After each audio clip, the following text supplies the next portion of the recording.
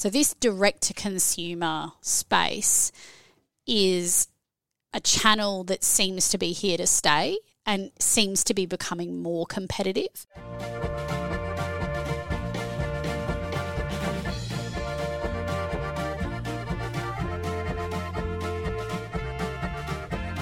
And welcome to Brews News Week, your complete wrap-up of the Australian brewing industry news for this week.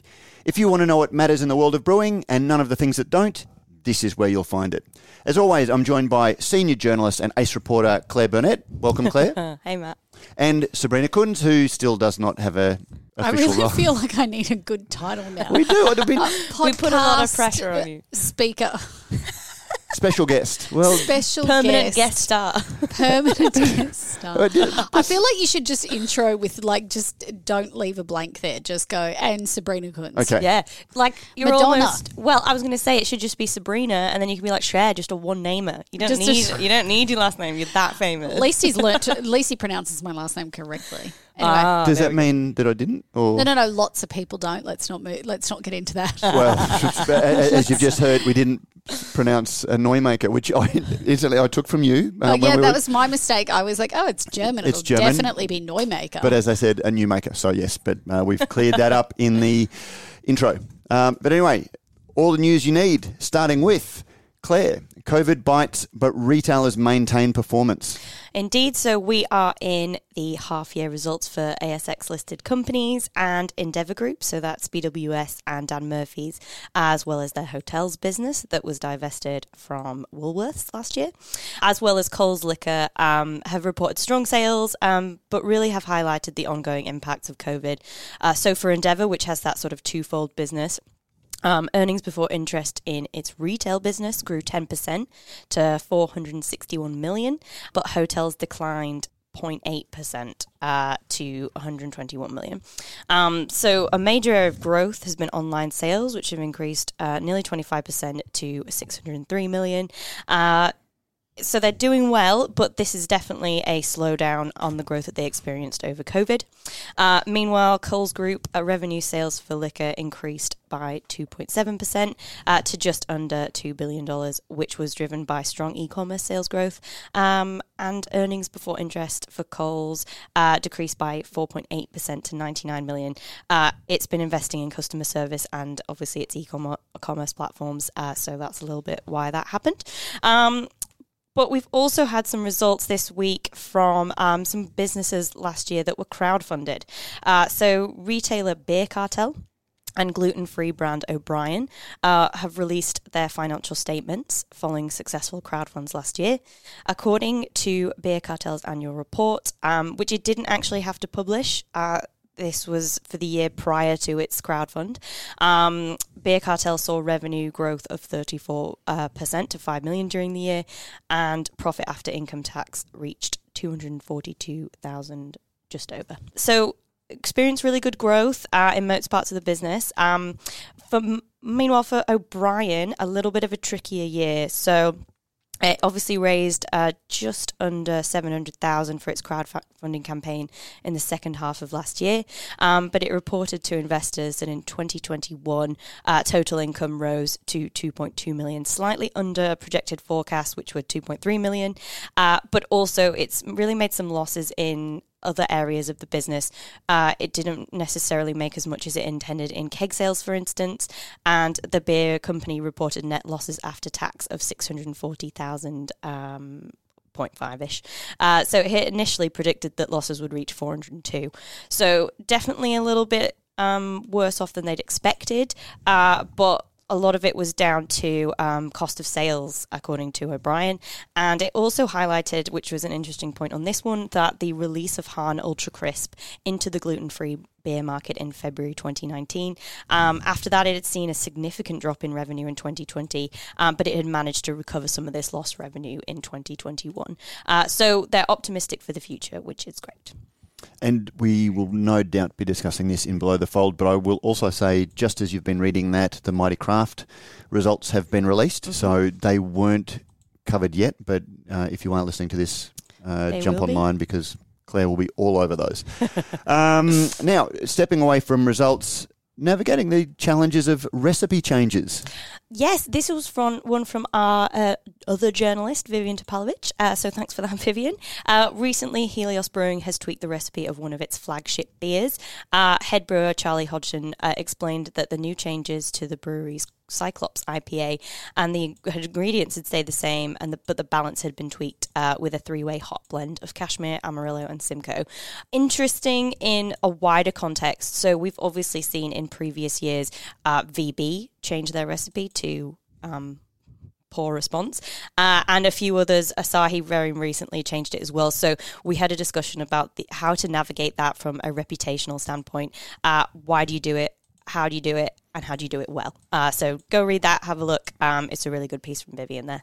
Back to business. Aluminium price rises impact Aurora. They do indeed. So Aurora, obviously one of Australia's major packaging suppliers, has reported growth in revenues and profits in their latest half-year results. But aluminium prices are impacting its Australasian business. So the company returned revenues of $2 billion for the half year to the end of December. Net profits after tax and before significant items for the whole company rose 12.9% to $102.7 million. However, earnings in its Australian business decreased to $84 million, just ever so slightly from $86 million, which is an interesting one. It talked about how aluminium price rises, supply chain issues, they'd passed those prices on to customers, and that's what impacted its bottom line in the end. So one to watch on Aurora, and definitely something that's really important to the wider industry, how they're doing. We've also, and last one on the list, which was a nice one from Bent Spoken Capital. They have secured a deal with GIO Stadium in Canberra. The 2 local breweries will serve beer on tap and in cans at the newly named The Local at the southern end of the stadium, as well as the local bar on the west concourse of the Malmaninga stand. So another big deal for them. They signed onto the Manuka Oval last year as well. Just a great one. They've teamed up together to ensure that this deal goes through.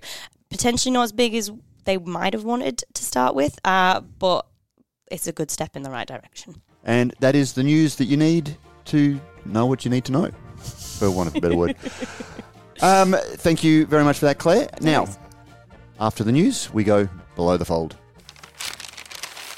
Anything that anyone wanted to discuss about that? I was fascinated with so much debate going on, or discussion or promotion going on at the moment, with the, as we've talked about in the past, brewers lobbying for excise changes, as a result of hotels suffering. It's ironic that you see how well in their... even the investor hotels, presenters, well, Coles and Woolies are massive hotel owners. There was through their various Endeavour group. On one hand they're spruiking, and beer consumption hasn't been down by much, if at all. And we'll let FARE and the alcohol producers debate about whether we've been binge drinking during COVID or what. But certainly, depending on what your interest is, the big brewers want to use the hotels as a reason for the government to give the excise. Things, so aren't they doing terribly? Well, and then they have to show to their investors, they have to show the shiny face of it, which is actually we're doing quite well. But it says hotels declined by 0.8%. So factually, hotel sales were down. Hotel sales were down. It doesn't offset the business increase. I agree. Yeah. At a whole, you roll it up for those businesses, but that component of the business is down.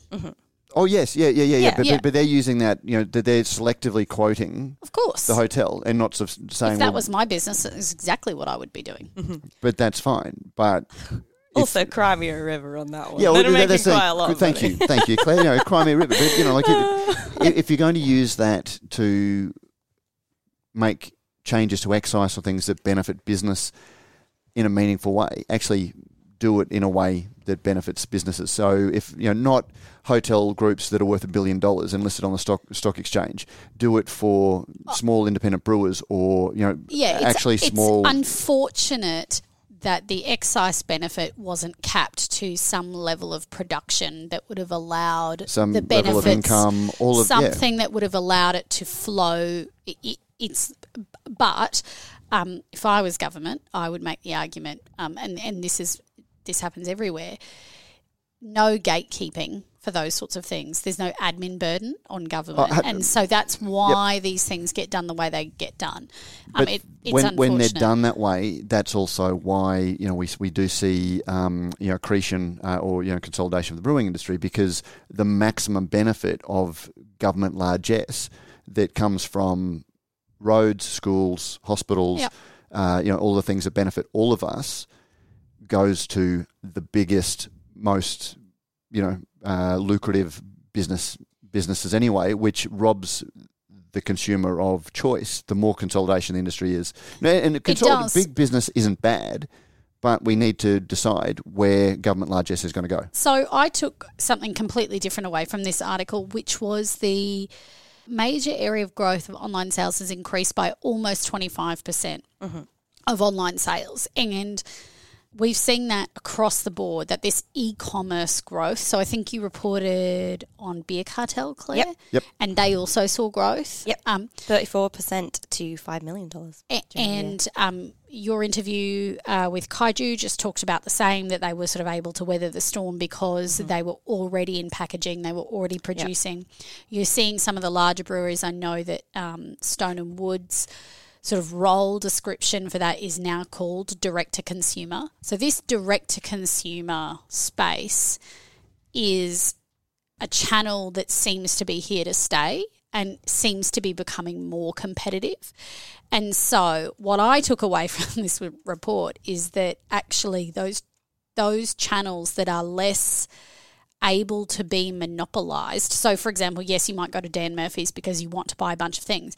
But if you're buying online, it's actually just as easy to buy online from 5 of your favourite breweries as it is to buy online from the barrier to entry to buying online from those breweries is really low. And so I actually thought what this is telling us, or what I took away from it, is that there is actually a big opportunity for small breweries to compete in the direct-to-consumer space where they have been, where they've built that community, and actually maybe that is going to continue to undermine some of this hotel stuff, some of that other space. And so that's why it's becoming increasingly interesting. And that's where we've looked at the Posse Pack from Bridge Road. Bridge Road, another area where they were pioneers in a lot of ways with marketing directly to consumers and having regular beers. And it's, that they were one of the early ones to do the subscription service, and also the Christmas pack. I love that. 24 cans, 24 beers at Christmas. The Advent calendar, which now is huge business for all of the for all of them, but they were one of the ones that were very quick to build that online engagement, because you're getting around the traditional business models that contracts and bottle shops and things like that, and it is growth, but it also shows how broad the market is, that there isn't any one consumer that will just there are days that we all. As somebody who supports small business, I still buy on Amazon far more than I would like to. If there's the one thing that you need and you can just sort of get it, you've got your Prime, rather than drive to get a tap from the little tap maker, and this is a problem that I've just had, you can just jump on and order it from Amazon, see it the next day, saves you 2 hours on a Saturday. So, what? This is just a complete aside. This is not the news, but we're below the fold, so I feel okay with it. I don't buy anything online. I do not shop online. I do not purchase. Why is that? I don't often these days, actually. I don't like it. And maybe one of the only things that I would buy online is booze, because I know what I'm Alcohol, getting. Thank you very much. We don't call it booze. That minimises and cheapens it. You'll learn. Sabrina's rolling her eyes right now. Anyway. I won't purchase anything. I would rather spend 3 hours going to Bunnings or wait 4 weeks for whatever the problem is than buy online. And and I'm demographically absolutely right in the demographic of people that are key online shoppers. And I seem to be against the trend, and I can't understand why that's so, but that's just the case. Anyway, that's just a complete aside. I would go wait for 2 hours to buy the tap. I would not buy it That's online. part of the rich tapestry of consumerism. We all have our own motivations and things like that. And and that's also where businesses have the ability to just go, well, this is the market. You get to see, you get to carve out the part of the market that you think that you can service, depending on how ambitious your business is. What was that really interesting thing that I read the other day, Matt? I was pretty sure I sent it to you. Something about Google is turning off cookies in 2023, which is going to mean that for online shopping, and I could be getting this wrong because I'm not a direct-to-consumer website building person, but that means that advertisers, so for example, if you're a local brewery and you want to spend marketing budget targeting a particular audience, because Google is turning off its cookies, you're no longer going to be able to get that granular kind of clicking information that would allow you to target those customers. So right, is that... Beer Cartel talked about something similar with regards to Apple not sharing tracking information with Facebook. Yeah, so that's just changed. That's just it. Is Also, it a similar sort of thing? Facebook's business model is, it's fascinating. I buy music tickets online, and Facebook delivers. There's an app called Fever that sort of shows all of the recommendations. I will see their ads 25 times a day. Yep. Without a word of exaggeration. And, they sponsor them. And clearly I've been targeted and I've bought through them before. But there must be a huge amount of wastage that goes from that. Sometimes those sorts of recommendations are brilliant. But when you're getting it 25 times, there's obviously a lot of weight. Like I will see Crafty Pint stories in my news feed 20 times for the same sponsored post. So, because he sponsors, Crafty sponsors their posts, and so I'll see them because I'm highly. But I would see them anyway. Beer consumer, but I'm a beer consumer. But I would see them anyway. You've liked loads of Facebook pages that are about beer. And I just had a brewery, targeted, a brewery for sale come up in my news feed because I follow all the brewing stuff. But so what Apple did was, you can now, on your device, and every time you enter something on your Apple device, say, I don't want to allow this website to track me. Yeah. And Facebook is one. And so it's removing the ability for Facebook to continue to track your behaviour through multiple other apps and multiple other sites, which means that its ads aren't as targeted. And that is what it's built its whole model on. So so Google is starting to do something similar, and that's all related to privacy. Bringing it full circle, what that means for these big businesses, the Endeavours and the Coles and things that have invested heavily in direct-to-consumer marketing and targeting through advertisements, is that that's going to be not as easy. And so actually for breweries who have built a community, and so the people that you're targeting is through other means, so it's not through necessarily Facebook advertising, but it's through this sort of other community that you've built and they've followed you and they've chosen to be a part of it, you're going to have a route to that customer that the bigger entities aren't necessarily going to have. So, well, and again, just speaking from my own business's point of view, that everyone's listening to, we publish to LinkedIn, we publish to Facebook. We've never built our audience based on.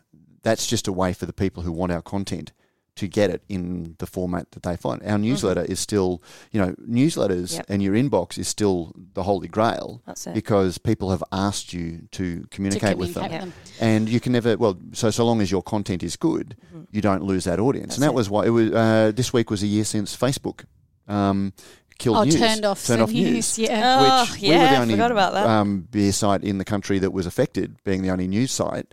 It didn't hurt our traffic at all because our audience still... there are multiple channels through which people can get Brews news, and also we've got the direct-to-consumer thing. It goes directly so they into come to us as opposed to us. So we don't promote the people who want the podcast find the podcast, they subscribe, and they listen. We don't make a big thing of promoting the podcast because our content is relevant to the people who want it, and they seek it out. And so I hope that's that community that you're talking about. I hope I haven't relayed that cookies problem incorrectly, because I just read it briefly, can't remember where, a few days ago. We have social media experts who will tell us. Yes.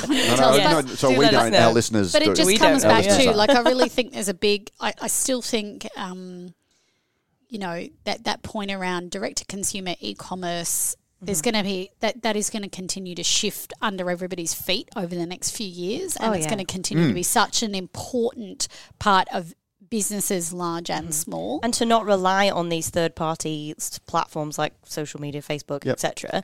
That's going to be essential. And we've talked about it before when the Facebook incident happened. If there's one company that can control this channel that you have and this direct line of communication that you have to your customer, and that's the only one you've got, that's a huge problem for your business. Yeah, I remember that. Yeah.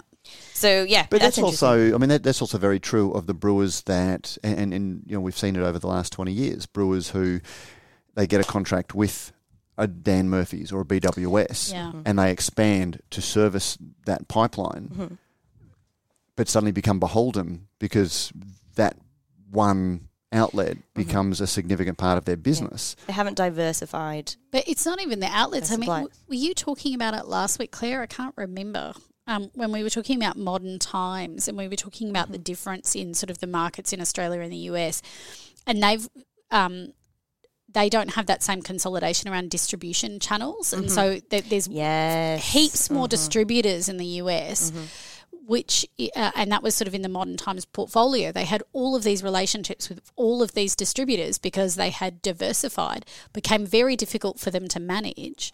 But in doing so, they had been trying to find alternative routes to market, but actually it became really difficult for them to manage. So it's this balance between one route only being in Dan Murphy's, only having one relationship with one distributor that might collapse, a la Liberty Brewing in NZ, versus multiple relationships, multiple distributors, you're everywhere, and that becomes such a beast in and of itself. So it's just such a hard balance. Not putting your eggs in one basket. And the tension between growth, but growth that starts to put your eggs in one basket versus sticking to your knitting, as Tim Cooper would say, and knowing where your strength is and having expectations that are relevant to that. But also the struggle as well when you've only got two baskets to put your eggs in. Which is why, as consumers... I did like that. That was a great way to wrap that as up. we always say, as consumers, you make a vote every time you spend your money. And it's why I hate myself a little bit for shopping online and buying for convenience, because that hastens the consolidation. You know, there are things that matter more to me, and beer is one of those things that I am willing to make conscious, informed decisions around. Whereas I don't care how many tap makers there are, so long as there's a tap that. I think you're going to get calls from the tap industry now. Come on, Matt. I might get tapped on the shoulder, you reckon? Oh, no. Terrible. Okay, moving on. Interesting about the Han Supercrest. Yeah, well, again, one of the interesting things is, you know, businesses that have taken equity crowdfunding, they are starting to, you know, Beer Cartel didn't have to put out their results this year because it wasn't their first full year under the CSF. It didn't even, that period, hadn't even mind done you, it. It was a smart decision because their results looked pretty They were good. So wouldn't you put... You absolutely would. We've done really well. So they look great for putting them out there when they don't have to, and they look great for the results. Doing well, Conversely, so no real surprise because there is a huge shift to online. But then we are starting to see the breweries, and we still haven't seen Endeavours because apparently they don't have the numbers. For like, what, 2 or 3 years now? No, last year's are finally out, but they don't have this year, so we don't know. Yeah, so we don't know their financial position. But O'Brien, the gluten-free beer makers who had theirs, I mean, that was only 6 months ago that they put their prospectus out, and already I think they missed their targets by 30%. Deeper losses. It was interesting that they blamed the Han gluten-free beer. Well, that was for like revenues 2 years ago, which is fair. I didn't realise it would have made such an impact in the market, actually. Apparently so. Apparently it's hotting up in the gluten-free space. We'll have to even see whether Han gluten-free is still available, because I haven't heard anything, haven't seen any marketing. Oh, yeah, the Ultra Crisp, right? Ultra Crisp, yeah. I've just been looking at gluten-free. I know that the AIBAs this year have become more strict on the definition of gluten-free. Gluten-free, not gluten-reduced. Gluten-free, not gluten-reduced, but also the methodology by which something becomes gluten-free. So that is that it's made from a Well, that's gluten input as opposed to gluten extracted. We might put a link into our Michelle Colgrave interview where she goes into that very deeply because a lot of the beers that are marketed as gluten-free have had enzymes that denature the gluten, but they're not strictly gluten-free. So I think this is becoming, I guess the point is that the AIBA have recognised this. I certainly have seen some content from other producers starting to talk about the differences, and so I think that is becoming a growing conversation. Now, if you wanted to make sure, like, just say, for example, your label currently says gluten-free. When you use barley but add enzymes, you wanted to make sure that consumers were 100% aware. You know, would you just go to Aurora and boost their profits by getting a whole new lot of cans printed? No, don't do it. You don't need to, because there are people who can help you do that, and they're good people. Rallings, labels, stickers and packaging are not only able to supply your labels for your cans and bottles, but they can also supply printed and blank cartons if you need to change those. Can trays, tap decals, barcodes and shrink sleeves already applied to empty cans ready for filling. The guys at Rallings often get asked where a brewery would buy a shrink sleeving machine to apply, but you don't need to because they have it and the cans come to your door palletised and ready to fill and nothing more to do. Give them a call on 1300 852 235 to discuss further and also find out how they can do some designs that make sure that your cans say exactly what's in the can. Aluminium prices, interesting. Did they say too much about aluminium shortage in Australia? Or? I asked the question. Apparently, they don't like that question. They're not a fan of the question. They get really upset when we ask that question. It's a huge story internationally, but when it comes here, maybe it's because there's not enough media who actually ask them the question and they can get away with not answering. Well, I do find that with them a fair bit, yes. I did ask the question, and the question was, no, we'll be fine. As you'd expect. So take whatever you will on that one. But they have admitted that aluminium prices have gone up and they have passed that on to customers. So you're going to be paying more for your cans. Don't feel too sorry for Aurora, though. They're doing quite well in North America. So what are you going to do? But that was why the aluminium prices going up was why they didn't do as well in their Australasian business. So keep an eye, everyone. Let me know how much your prices have gone up. I'd be intrigued to know if you are supplied by Aurora or Visi. Well, it's this question that we touched on, I think it was last week, about all of those, that economic forecasting. If everything is going up in the supply chain and beer can't go up because, the prices aren't going to be passed on to consumers by some breweries and not others, then what does that mean? But, it's just, in the last 10 years, everybody's switched to cans.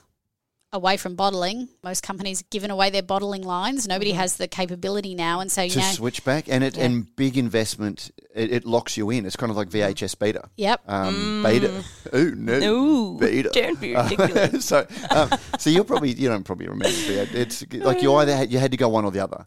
I'm staring at you two blankly because it was like that was a Beavis and Butthead moment. You two were in like Simpsons. A little Simpsons. You know where Shark he breaks into the house and steals the I know that. the video. Yeah, and then he's walking out going, "Oh no, beta."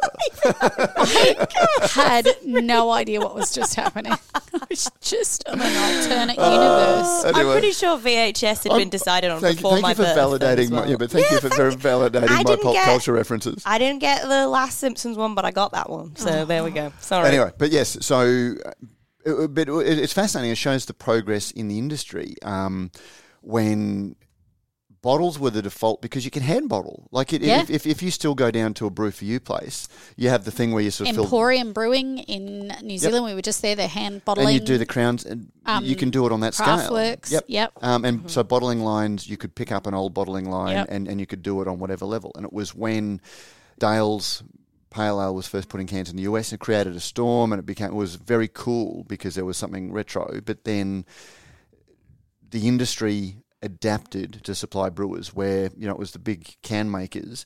You had to have 500 million cans in an order to get them, which small brewers... So the industry has adapted to provide brewers, but brewers have adapted even if they didn't want to because retailers have decided that the shelves, you can fit an extra shelf in and all of that, You will have a 440, the slab stacks. So retailers have decided it's the right way. That's been pushed onto all breweries regardless of size, and even some beers that I would argue should not be going into cans, should be going and served into bottles. Yep. There was a Creek came through yesterday through this office, and I love a creek. Deep Creek. Deep Creek won best beer in New Zealand in 2019. It's one of my favourites. I love that style, and it was in a can, and I was just sad that it was in a can. Well, we're talking about the Stomping Ground one the other day as well. That's that was in a what can I was and it was talking like about. fancy... I just didn't want to name the name of the brewery. Oh. Have you tried it yet? That's okay. No, I haven't. I haven't tried it yet. It might have been our beer for the week. It's all about preference. Nobody, it's not right or wrong. I it's just like wanted it to be in a bottle, and I guess my point was that everybody's given up their bottling lines. There's who did you interview last year? It was Young Henrys still have their Newtowner Pale in a bottle for some customers. Anyway, the all of this aluminium thing, it's a little bit like being in two bottle shops or only having two retailers.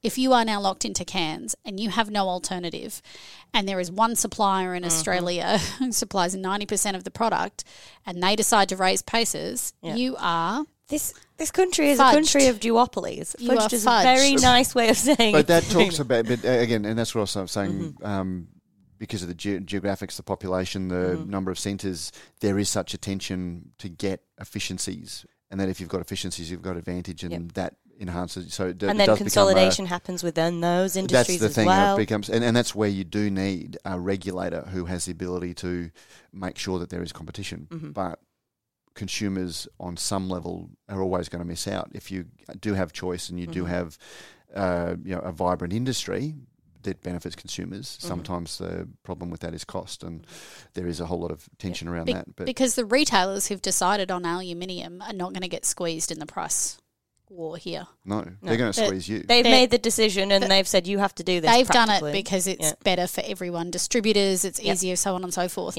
Those profits that are being made because of the efficiencies created by cans are not flowing back to a brewery. No.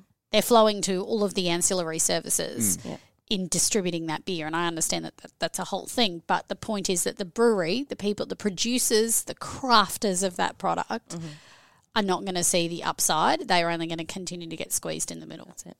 So go to bottles, everyone. Sabrina. Well, but again, it's funny. I've had 2 or 3 people this week, and Sabrina was one talking about some beers are better. They're better from glass. Like some of the more.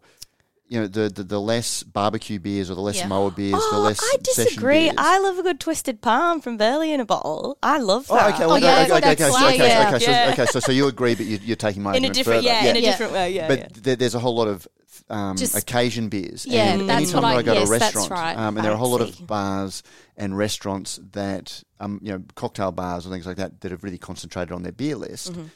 And you speak to them, they hate cans as well because they're so inelegant to pour from one level, but they're also hard to pour, and it does take away the experience that they're trying to provide. But they've got no option but to have cans. So it's fascinating. But this is where the dynamics and the tensions that exist in the market do help shape, but create opportunities. Because I come back to Heads of Noosa, which not only were they a lager brewery when everyone else was doing ales, and they're not hop driven, they're classic lager styles. They only bottles, which you sort of think you're really making a hard road to hoe if you're going to go different style, different package, and everything is a little bit different to what the industry norms are. But this goes back to what I was saying right at the very beginning of understand your audience, decide what segment of the market you think you can play in on a meaningful level, and set your business goals and your costs and your scale and everything to meet that goal.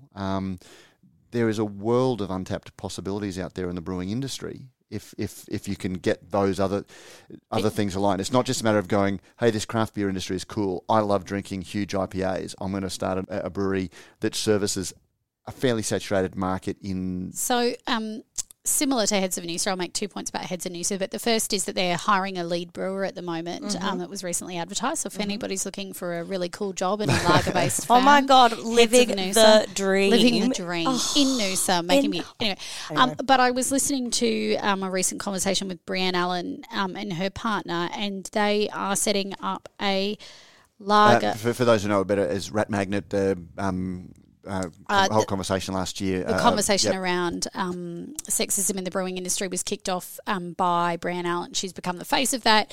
But she's setting up a brewery with her partner, and it is going to be making 2 styles of beer.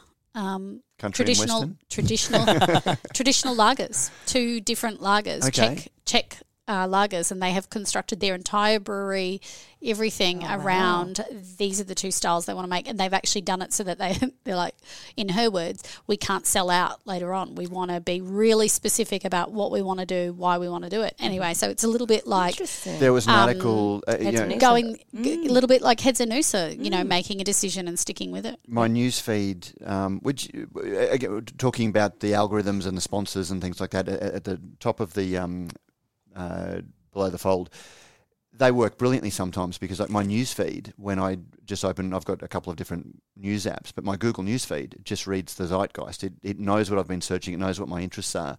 So creepy. This week, it's just when it works. It's when it actually works. Yeah. So long as you curate your searches or you're a little bit smart about it. But one of the articles that came up this week, and it's obviously gone, I think it was yesterday or the day before, the New York Times. All the beer geeks are now discovering lager again. Yep. Did I not write that article last year? Yeah. Yep. Thank you. Yeah, but we're an industry. We're an industry We're ahead observing of that. trends that we and I again, Brews News I think is an opinion leader in that we look at what's emerging. But when the New York Times, which is I can't remember which effect it was last week, but news becomes a commodity. That news becomes clickbait. Yeah, it becomes clickbait. So it's already become a thing before you read about it in the mainstream media. Yep. When you are reading the New York Times article about lager becoming a thing, it is already a thing. Yeah. It's which actually basically made it. confirms it. So yeah. Anyway, lagers are back. Interesting. Now, we've talked about a few beers, though, guys. Do we have a beer of the week? Oh, I haven't tried. Well, see, I've got the Aperitivo Pilsner from Urban Alley, a gorgeous Blood Italian-style orange. Pilsner with a refreshing hit of blood orange, perfect for enjoying in the summer afternoon sun as you relax and put your feet up. So have you tried this one? I don't like to do reviews it's sitting on my desk but for I a reason. only got a sip because my other half had robbed it before I realised, and he'd got halfway through, or not halfway through. Well, any complaints? Did he sort of say, why are you bringing this muck home? No, absolutely not. Okay. The fact you didn't get any probably says... It says good things, but no, it was lovely, the sip that I had of it. Very refreshing, very summery, totally inappropriate for the downpour going on in Queensland right now. But it's still good. The beer of the week is sponsored by Bluestone Yeast, Australia's first and only liquid yeast manufacturer. They have over 100 yeast strains in their biobank and are always adding more. You can reach out to them by contacting them at info@bluestoneyeast.com.au or call Derek on 03 8518 3172 and talk all things yeast. And if you are driving and you couldn't write that 03 8518 3172, it is in the show notes. So when you get safely to your destination and you want to see where it is, just look at the podcasting app and you'll see it. And I think you can probably even press it and it will call Derek at Bluestone Yeast and you can get some of these yeast for your beers. I just find this so fascinating. I would love to walk through a biobank and have it. I'm imagining it being futuristic. Yeah, me too. In my head, there's little with metallic clipboards and white coats. And then lots of blue light glowing. on the little capsules. Okay, this is what is in my head about the yeast, and I want to go and go on a little medical tour of I just think it sounds so great. Someone in these industries, please send us a picture of what it looks like, if you're allowed. Somebody's out there is going to be like, that is the most ridiculous thing. What weirdos. That's the image I that picture comes looking to like my a mind. toothpaste commercial where for some reason they're wearing white coats with clipboards with and it's always blue because blue is the colour of science, that when you sort of see the fluorescent blue lights. It's called Bluestone Yeast. Of course it's going to be blue. Has to be blue. I don't think that's what it's called, but anyway. Anyway. Now I'm trying to think of Slow Lane Brewing. Slow Lane Brewing. Lovely. What are they up to? They're Belgian Pale Ale. Their Belgian Blonde Ale. Did you like it? I did, very much. Fantastic. And again, this was one that I bought because they sent us some. I didn't get it, so I actually jumped online, used it at a beer and cheese tasting I did earlier in the year. Wonderful. Because all things being equal, go the most local version of a beer style you can. Since then, Madoc has opened. Madoc, and so I will probably rely on them as well for my local beer tastings. But yes, the Belgian Blonde Ale from Slow Lane Brewing with a nice like a washed rind cheese, or a brie, like a white malt cheese. Just can't. Cheese In a glass. In a glass. It comes in a can, which is a great Don't receptacle tell to Sabrina preserve the beer, but pour it into a glass. A wine glass if you don't have, beautiful. You don't need a that does wanky sound lovely. $75 beer glass. How do I get onto this? Like somebody pouring me cheese and beer that Matt. Hopefully they're not pouring the cheese, because that's a very runny Heathwood brie. and say, when is Matt next booked in, and can I get on top? Okay. I just want somebody to serve me cheese and beer that matches. That would be acceptable. Anyway, so that's two of our commercial Great. Ding, ding. responsibilities. Well done. We've done much better. It's a bit of a news story, but it's also a commercial obligation. Entries open for the 2022 AIBA, that's the Australian International Beer Awards, the largest beer competition in the world, assessing both draft and packaged beer. This year's awards will see the addition of two fresh new categories: New Zealand style pale ale. Now that's a big win for the yield, so we will talk about that in a news capacity. And New Zealand style IPA, India Love Pale Ale. that. These Love categories that. were added following a review of the US Brewers Association style guidelines by the Industry Advisory Group in late January, providing brewers from around the globe with an essential benchmarking opportunity. The awards are open to brewers of all size, from boutique, small volume to large-scale commercial production breweries. Judging will take place in May at the Melbourne Showgrounds. The best beers, from lagers to stouts and everything in between, will be determined through the judging process and announced at the trophy presentation evening at Victoria Pavilion on Thursday, May 26. So put those dates in. Now, just to add a little bit of news, the Brewers Guild of New Zealand are doing a consolidation service because we do have some New Zealand listeners. So if you are a brewer and you want to enter the largest beer competition in the world, you can, and you're a member of the Brewers Guild of New Zealand, which you should be, you can consolidate your beers there. But also, maybe there's a little bit of news around the New Zealand hop categories. So this is one of my most excited legacies. It's the thing I'm most proud of in one of the things I'm most proud of in leaving the Brewers Guild of New Zealand. But in 2019, the Brewers Guild of New Zealand, we, worked with our members to create the descriptions for New Zealand style pale ale and New Zealand IPA, because they were missing, in our view, out of the USBA, and our goal there was to get them included in what has become the basis of all of the majority of international competitions for beer judging as a unique style. And so, we worked with our members, we drafted it, we'd submitted it. As part of that, it was going out to the market and saying, yes, there are enough beers that are being sold as NZ IPA or NZ Pale worldwide. We were able to do that, and they formed part of the 2021, so released February last year, 2021, USBA style guidelines. And so that was a massive win for us, for New Zealand. I'm not there anymore. But the point of that... It would be a very personal thing for you, because you negotiated that as the association. And I spent a lot of time managing the process through to make it happen. And the reason it was a win for New Zealand was that we know that our hops are unique. And such an integral part of how and why the industry has grown the way it has in New Zealand, and having those recognised outside of just an international pale category, for example, was really important. The flip side of this on sort of managing is it now allows us to collect data, right? So it allows New Zealand to say there are X hundred being introduced into this style category in the competition, allows you to gather information. It allows in a much more granular way that wasn't there before. So it's I love it. Love to see it. Great to see it in this competition this year. Can't wait to have some of them, and hope some of those Kiwi brewers are getting their New Zealand pales and their New Zealand IPAs in. And the Australian brewers using New Zealand hops. There are so many. Part of the reason we did it was because it wasn't actually that those two styles were massive in New Zealand, but they were massive everywhere else. That you were seeing them come out in Australia, but also in the US. And we were like, well, we need to make sure that people are properly defining what is an IPA and a pale ale. Have the force of appellation control, for example, where you can only be Champagne if you're from Champagne. No, but that's right. To have a beer that's marketed as a New Zealand pale ale or a New Zealand IPA has to use New Zealand hops.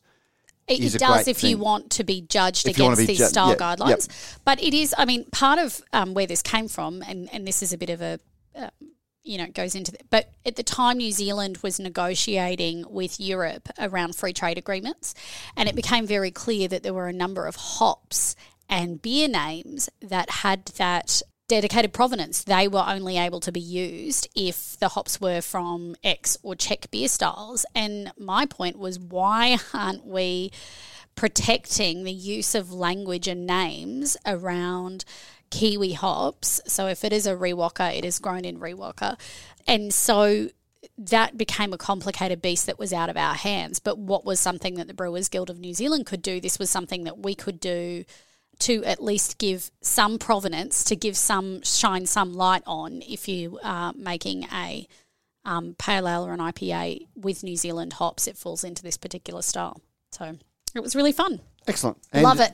So, to recap, entries are open for the 2022 Australian International Beer Awards, regardless of whether you make a New Zealand-style IPA or a New Zealand-style pale ale or any of the other styles. And you can enter, and there is a link in the show notes.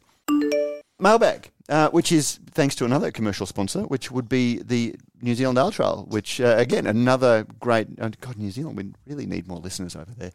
But if you, and maybe once borders open in July, and you should start booking to head over to the New Zealand Ale Trail and try some of those New Zealand IPAs, for example. Head over to the New Zealand Ale Trail and visit www.nzaletrail.com or at nzaletrail on social media to find the best experiences in New Zealand.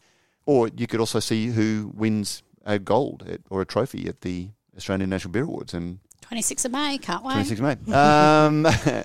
Let's see. Comment from Wade Curtis. Interesting one. What's the equivalent of a foodie in drinks beer culture? And that was a article from punchdrink.com. Drink culture doesn't have a foodie. So you've got people who describe themselves as foodies. What do beer nerds call themselves? And I think beer nerds. Beer nerds. Yeah, definitely beer nerds. Because you can't, like, a foodie is someone who likes food. A drinky. Well, that doesn't sound good a drinker. at all. I'm a drinker. You're a drunk. I'm a drinker. Yeah, but that's You've got a problem with it. which is the negative connotation with Yeah, but do you think, I mean, foodie is kind of a thing, but I think that it's the same as everyone calls it food and beverage. Like beverage gets thrown in into the foodie side. Well, I hate it when it's like food and wine. Like it's a food and wine. Don't even get me started on that. Is so Furious. old. Yeah, and it should be food and beverage. Beverage sounds very formal. Food and drink. But I guess my point was going to be, I think foodie is kind of all-encompassing, but if it isn't, I do think for beer, it's beer nerd. And I mean, and to be honest, isn't everybody just... Beer geek, beer... I was just going to swear connoisseur. again, but isn't everybody just like an Instagram star these days? It doesn't matter what you're a star for. Like, you know, it's just all... Because the example given in this was that people are taking photos and posting them, and I'm like, well, that's a beer geek. But for me, it's foodie because... we need to step outside of this craft beer bubble where craft beer is seen as something in of itself. If you're a brewery and you're just targeting beer Instagrammers or beer influencers, you're targeting the same people that the other 530 or 560 breweries in the country are all targeting as well, and that's a very limited audience. Foodies are the people that you should be reaching because inherently, like all of the people that I know who are foodies, who aren't industry professionals, but they describe themselves as foodies because they love going to the latest restaurant, they love going to the latest brewery opening.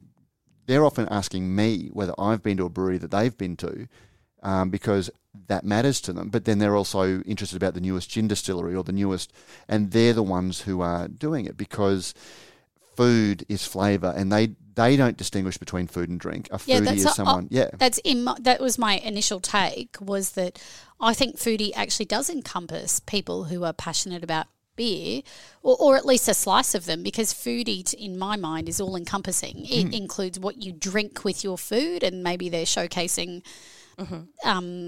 wine or gin or It's why I'm so excited champagne. that Catalyst a few weeks ago on that excellent program had Paul West as the chef.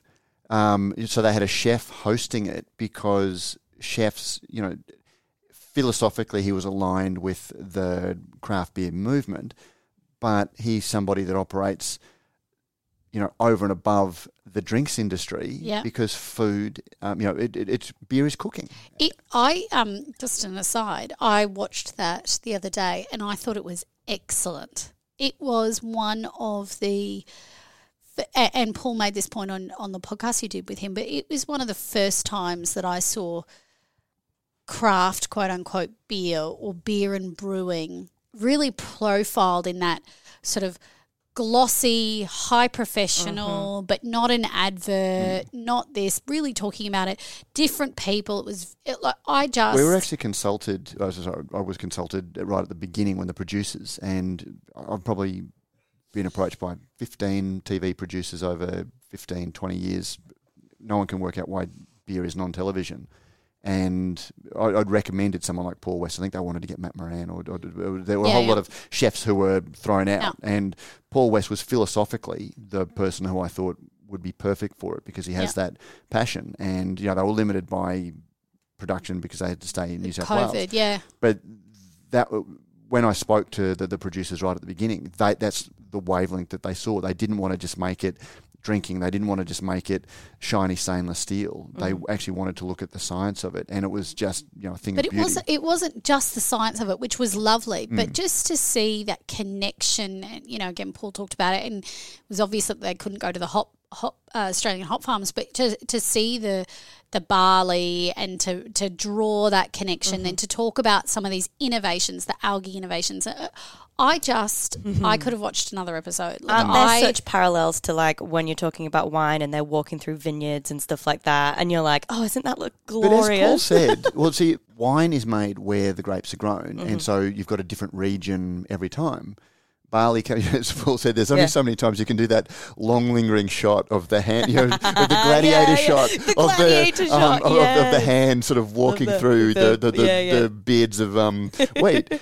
And then you've done wheat, and then you can show the mashing, or you can show the malting, and you've done it. Yeah. Whereas wine, it is a travelogue, and it's you've got your different regions of the world, and it doesn't show the big, giant, shiny stainless vats of. Well, that's what I love about Sideways, that movie Sideways, where it's all this really, and then suddenly you see the industrial nature of winemaking. But that doesn't make good television. It's all perception, isn't it? It's all how to make it artistry and rustic. I just thought it was just such a great, and I would be encouraging. I got my mum to watch it because for people who only see beer in one way, it might have truly changed perceptions of beer to a whole group of people. So, that foodie, that outreach, that going beyond the craft beer bubble or whatever, for people to start thinking about beer like food, I just, in terms of Paul made the comment. But that's why I bang on about, so great. Perceptions is the word. And that's why,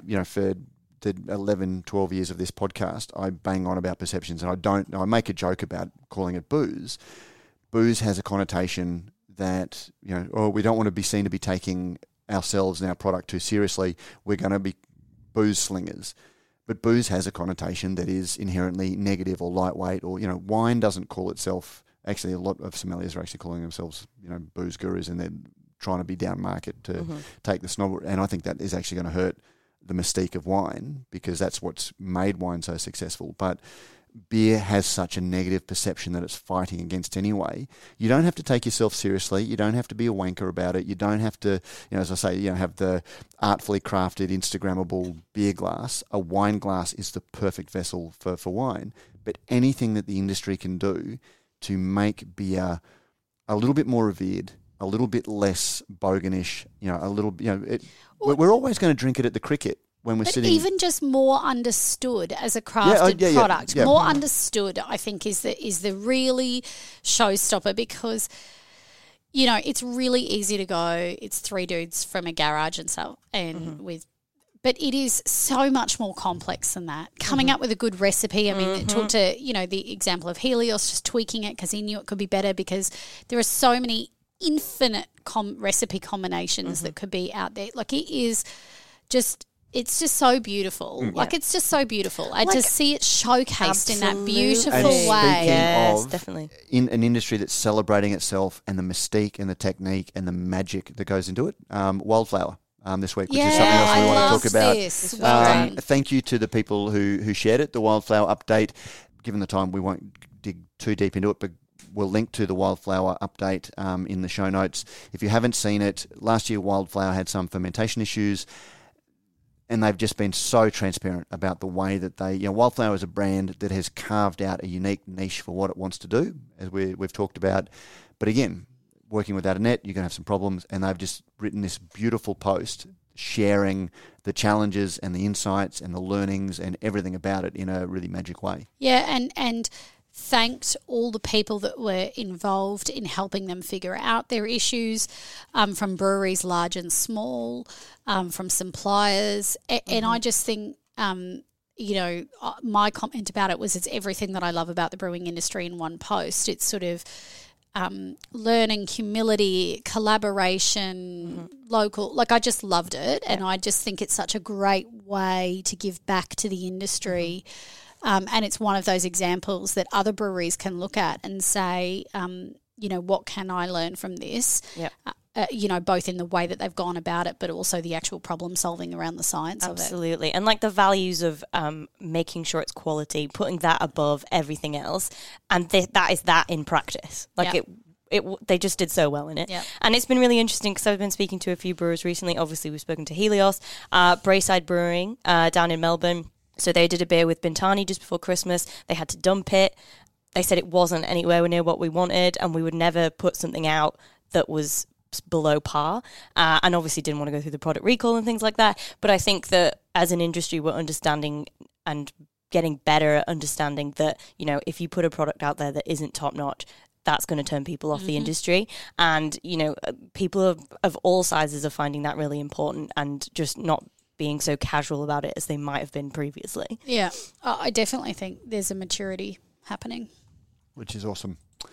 Just very quickly before we go out, I'd like to thank the people. We've had a number of industry listeners have heard our pleadings. If you like what we do and you get value and you want to reach the audience that is the best, most curated, most direct industry audience in the country because of the way that we go about things, you can sponsor the podcast or even just take an ad in the in our business directory, which is a leading source of business intelligence for brewers and people in the industry. But also, if you're just a listener, what the people that we like to call the prosumers, you can jump on and through PayPal, have a one-off or a recurring small little donation to help cover the costs of putting this together. If you get value in what we do, you can add a little bit of value back. And we thank the people, and I won't name you individually just in case you don't want to be called out, but thank you for that.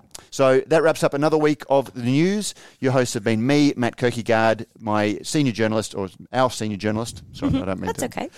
Claire Burnett, and also Sabrina Kunz. The show is produced by Vivian Topalovic and edited by Joe Helder. Thank you to our supporters, Rallings Label Stickers and Packaging, New Zealand Ale Trail, Bluestone Yeast, the 2022 AIBAs, and Thirsty Merchants.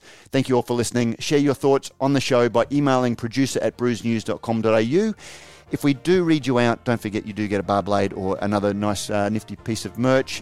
We do read everything, even if we don't get the chance to reply. And you can also join the Facebook group, which is just search Radio Brews News on Facebook, or please leave a review on your favourite podcasting service. And on that, we're out. Boom.